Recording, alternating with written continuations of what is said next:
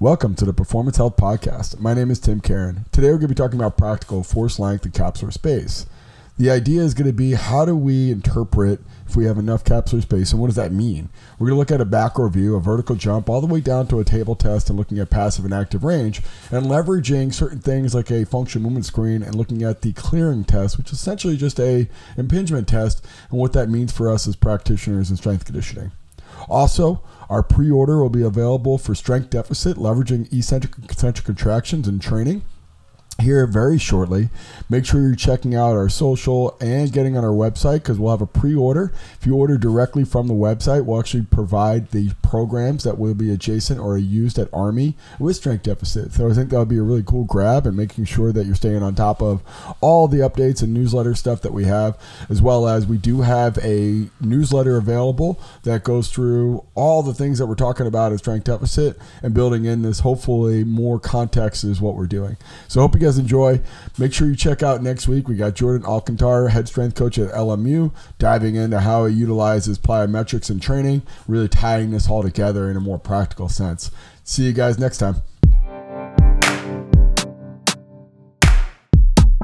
So within this episode, we're going to be talking about really how to leverage capsular space to its fullest advantage. We talked about in the last one this construct that if we don't have enough capsular space, we'll have a limitation in the stretch shortening cycle depending on what joints that are overly compressed and not allowing us to move through a full degree of freedom, and what the impact of that is downstream. And I alluded to it a little bit. How do we create capsular space? Really just going into, do we have flexibility and mobility? So this is what really this could all be about here. It's, do we have enough range in these joints to move freely, and how do we do that if we don't? So looking at it, and kind of we'll go through this here, obviously, I don't know when, but hopefully a couple months, maybe even next year, but this construct of a screen, and I'm pretty open about how I screen people, but building it out from, okay, well, let's look at it from a macro perspective and start to get more granular as we go. So what is the movement pattern? I think a counter movement jump is a great place to start, right? Like, can they jump high? Yes or no? Do they have an asymmetry? Yes or no? What is their compensatory strategy when they jump? Is it horizontal or is it vertical? And like, if I look at it from the construct of, if they don't have adequate space in certain joints, what movements do we start to compensate, right? So hopefully we're building an image in your mind. And I'll put some visuals actually on the practical portion of this in the module, but if we look at it, descending down to go up, right? So we're trying to create a stretch reflex in the vertically oriented tissues to get myself as much vertical displacement, right? So foot's in contact with the ground. That ankle dorsiflex and the hip descend straight down. This is a vertical up and down. This is why I teach squat the way I do. And the concept of, all right, butt back when you squat, I think is a complete bad cue. Because what it does, it starts to distribute the force behind us and starts to create compression in the wrong joints, right? This idea that a squat is a knee dominant pattern, and if we don't have that knee flexion or control at that range, we're going to start to compensate by shifting my weight posteriorly. This is why I don't rush people to go into a back squat too prematurely, if ever. So I can keep more anterior loading, so I can keep a center of mass that's forward, so I can descend straight down. So my first cue is just push your knees forward and sit straight down. That's pretty much my cue. You want your eyes straight ahead, you want your torso as vertical as possible, and you want pretty much your SI or your iliac crest to go straight above your ankle. And I tell everyone the side of your hip should go as close as you can to your lateral malleolus, and thinking about a straight line as possible. So as we start to look at that translating into an actual jump, you start to see, okay, I want you to jump as high as you can. And people will ask all the time, well, how quickly do you want to go up? Like, you should go down pretty quickly. How quickly should I go down? You should go down pretty quickly if you want to go up pretty high. So that idea is, okay, well, first off, when they ask that question, probably feel some sort of timidness off of unlocking your ankle, knee, and hip to descend down vertically. And what that does is start to create this second order of, how am I going to get up as high as possible? what things at my disposal are there to get myself as much force into the ground as I possibly can. And what we see is two different real big strategies, right? It's hips back to get more hingy, and we can see the compensatory strategies from that. Shins go back, torso drops. So now we take a vertically oriented movement pattern, like a vertical jump, hence the name vertical, and we're distributing forces horizontally, which is not going to be where I want to be. You know, like this Occam's razor effect of, if the simplest, most logical way to do something is probably the right way to do it. The other big compensation pattern is driving through your whole foot. So one of the things as we have to really process as bipedal locomotion-based animals, I mean, we have 2 legs, we don't use all 4s, is how we distribute our center of mass on our foot. So if I descend down into a quarter squat and my shins or tibias are predominantly vertical, my butt is back, I can typically keep a center of mass on my entire foot. Or I shouldn't say my center of mass. I can keep my whole foot in contact with the ground, but my center of mass translates to the back part of that foot, because now my hips are back, so my mass has moved back considerably, and that center of mass moves back with it. So instead of the center of mass being located in the midpoint of that foot, right in front of the talus, it's now towards pretty much the back half of the calcaneus. That's probably my only way to keep that entire foot centered on the ground if I have a compressive strategy going on, a compressive related issue going on in my ankle or my hip. And again, that center of mass is now behind me, so we have to adjust and compensate that, so we translate our hips forward to accommodate that backward translation to create some sort of force. So now we can see this image of forces going behind us as opposed to going vertical, or forces going back behind and then forward as opposed to going down and then up. The other compensation is if I do want to stay centered directly over the midpoint of my foot to get as much vertical descent as possible, as you see heels coming up, right? And you see people going off the forefoot or the midfoot or towards the toes. So we see a lifted ankle. And one of the things that we think is important to understand about this is you're not getting more dorsiflexion because your calcaneus is raising. So you're keeping the same relative rate of dorsiflexion. You're just lifting that foot away from the ground. Like you're essentially plantar flexing, and then that tibia is just staying in that same position. And that ball of the foot is trying to press. So you're trying to create this almost plantar flexion-like action to create this vertical displacement. But again, we take that tibia now that has this almost 45-degree vector, and we look at that as this fulcrum that's now adjacent to that calcaneus. And again, it's sending our center of mass behind us, so it's creating this horizontal displacement. So it's either one or the other. It's my hips go back, and I have this backward translation when I'm trying to, jump vertically, or I lift off my calcaneus, and now I'm setting myself up for pretty much the same vector of this quasi-horizontal vertical as opposed to just vertical displacement. And it all centers from I just don't have enough space in that joint. So I start to go a little bit deeper. Maybe we'll do a function movement screen after that. Let's look at the 7 key movement patterns, and then let's look at the clearing test off of that. So if you guys have been paying attention to the functional movement screen, they actually have a clearing test for inline lunge now for ankle clearing test. And if you really look at the FMS, all it is just looking at compressed base joints and their potential for impingement. And they're all essentially provocation tests for impingement, which is important to note. These are all really strategies that we see quite a bit with people loading these joints that are limited. So first one, let's work from the bottom up. We do an inline lunge, or whatever, 2-2. People can figure that out fairly quickly if they have good balance and they're good movers. Then all of a sudden we get them on ankle clearing test, and what it does is we look at this inline position and we try to drive the back tibia as far forward as we can while keeping our heel or calcaneus in contact with the ground. And then we see how far we can go. And, I think logically you go, okay, like lack of dorsiflexion, lack of ankle mobility. But what you ask is, hey, is that uncomfortable? Is that painful? Like, I feel a little pinchy sensation. That's impingement. It's a bony overgrowth in that actual talocrural joint to actually block forward translation of the tibia without compensation. So it might be restricted. You might have poor ankle mobility, and you might default to that.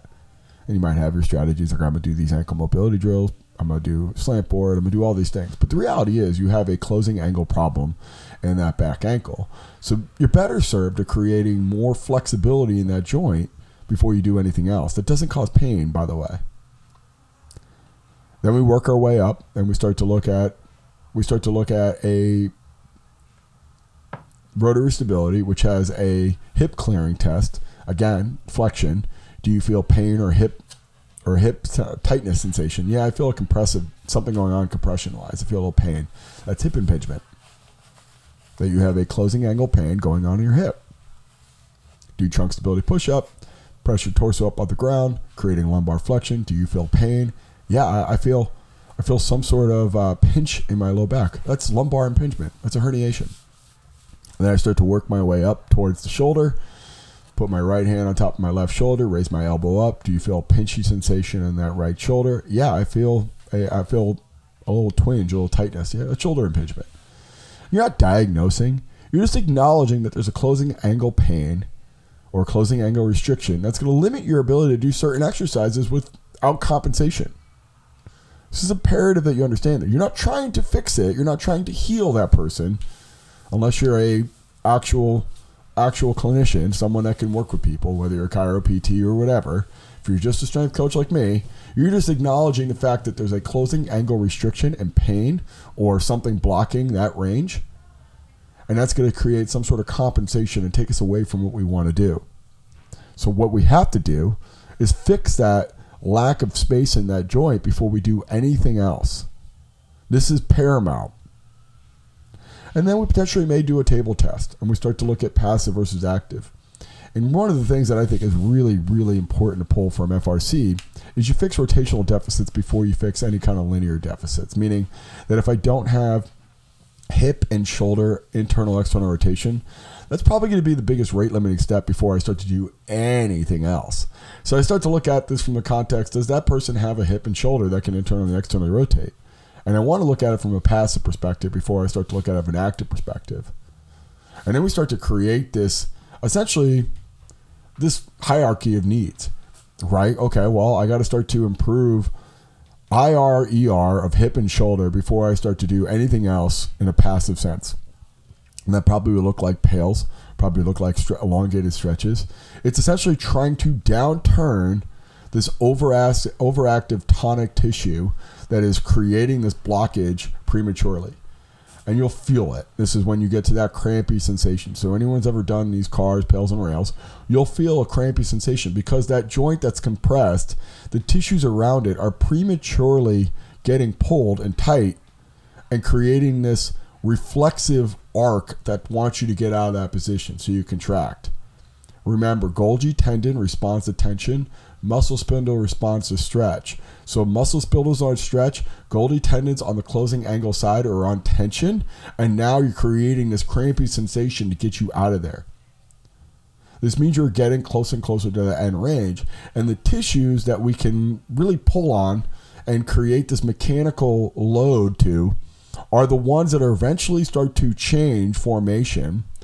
We either create more length in the passive tissues, so we'll start to lie down new collagen, start to put more ground substance in there. We start to create more cellular function that creates more pliability.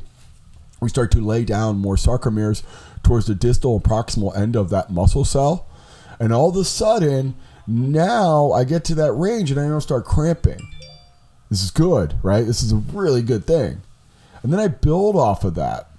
I start to add in mobility to that. So I start to do in stuff going into the regressive side. I start to create more rails contractions or creating this regressive angle based off of now this potential passive angle that we've increased or that closing angle that we've really worked on to create more space in that joint to get to there. And what that does is really override this Golgi tendon, that tension type response. That Golgi tendon, his job is to send some sort of reciprocal inhibition to the antagonist tissues to stop motion. And if we're not sending that reflexive arc towards those tissues, is prematurely, we start to get deeper and deeper ranges. And over time, this compressed or closed off joint starts to open up.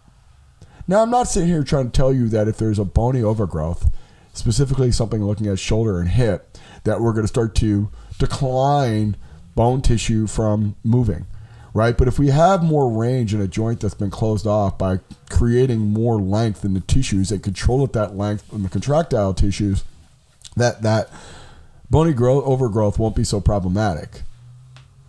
But what my point of all this is understanding, okay, we understand from a cellular physiology perspective on muscle and connective tissue that Golgi tendon and muscle spindle respond to stretch and tension, and that's going to be a limiting factor. And a cramping sensation is going to be some sort of indicator on that. And I think from the point of this is we figured out there's some sort of closing angle problem from doing a series of clearing tests through the FMS or whatever clearing test you like to do, and then a hip IR, ER, and shoulder IR, ER passive and active range of motion assessment to realize that there's just some sort of blockage, that I don't have the range of motion in those joints from going through these tests and screens. And the end result is I can load them up, but we saw when we went back to the vertical jump that they have some sort of compensation. Their butt goes back or they lift their heel up when they jump. You can apply that to any other movement. I just think counter movement jump or vertical jump is a really good place to start. You look at asymmetries, you look at some sort of compensatory strategy to get vertical, and all of a sudden you see, like, do I really want to load that position with more force or higher velocity or going longer durations? Like if I wanted that person to jump higher or run faster and they have these massive compressed joints and compensation patterns to accommodate that, what am I really going to get out of really loading up a squat? Their primary mechanism to jumping higher is offset. And then, the person eventually goes, they might get some neurological benefit from getting more force or more whatever. But that all has a point of diminishing returns if they reach this threshold that they can't really handle and it doesn't transfer. So as I'm breaking it down and looking at it, we start to think about this from a context of, I'm going to need to create force and tension, and I'm going to create like some sort of neurological output from, these big biomotor abilities. But on the other end, if I simply don't have the space in my joint, and I have closing angle problems and offset length tension relationships on both sides of the joints and prematurely activating Golgi tendon organs that are going to send reciprocal inhibition to the antagonist tissue versus a muscle spindle that is overly responding to tension from a range of motion it's not comfortable or familiar with, it's going to limit my ability to jump and run and do all these things that we want to do. So as strength and conditioning coach, looking at it from the level of, all I want to do is help them run faster, jump higher, get better body composition, or have more lean muscle mass. And I leverage these exercises with these principles and variables to make them do that or have them get that outcome. And if it's the rate limiting step is range of motion or a compressed joint, I should figure out that earlier than opposed to later and develop that joint and develop that space so I can get the most from the things that I really want to do. So the practical aspect of this is, let's look at a screen. Let's look at what's compressed.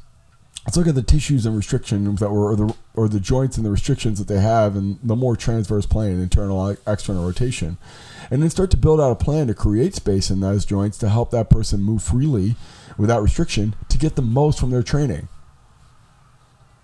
I think as we start to look at this practically, and I hope this will start to, click for you between all of the other variability things we're doing, is the idea that what we want to do is get more from what we're going to do from a training perspective, as well as make them more resilient from the things that we simply can't ignore, that they live in a highly dynamic and unpredictable environment with the sport they play.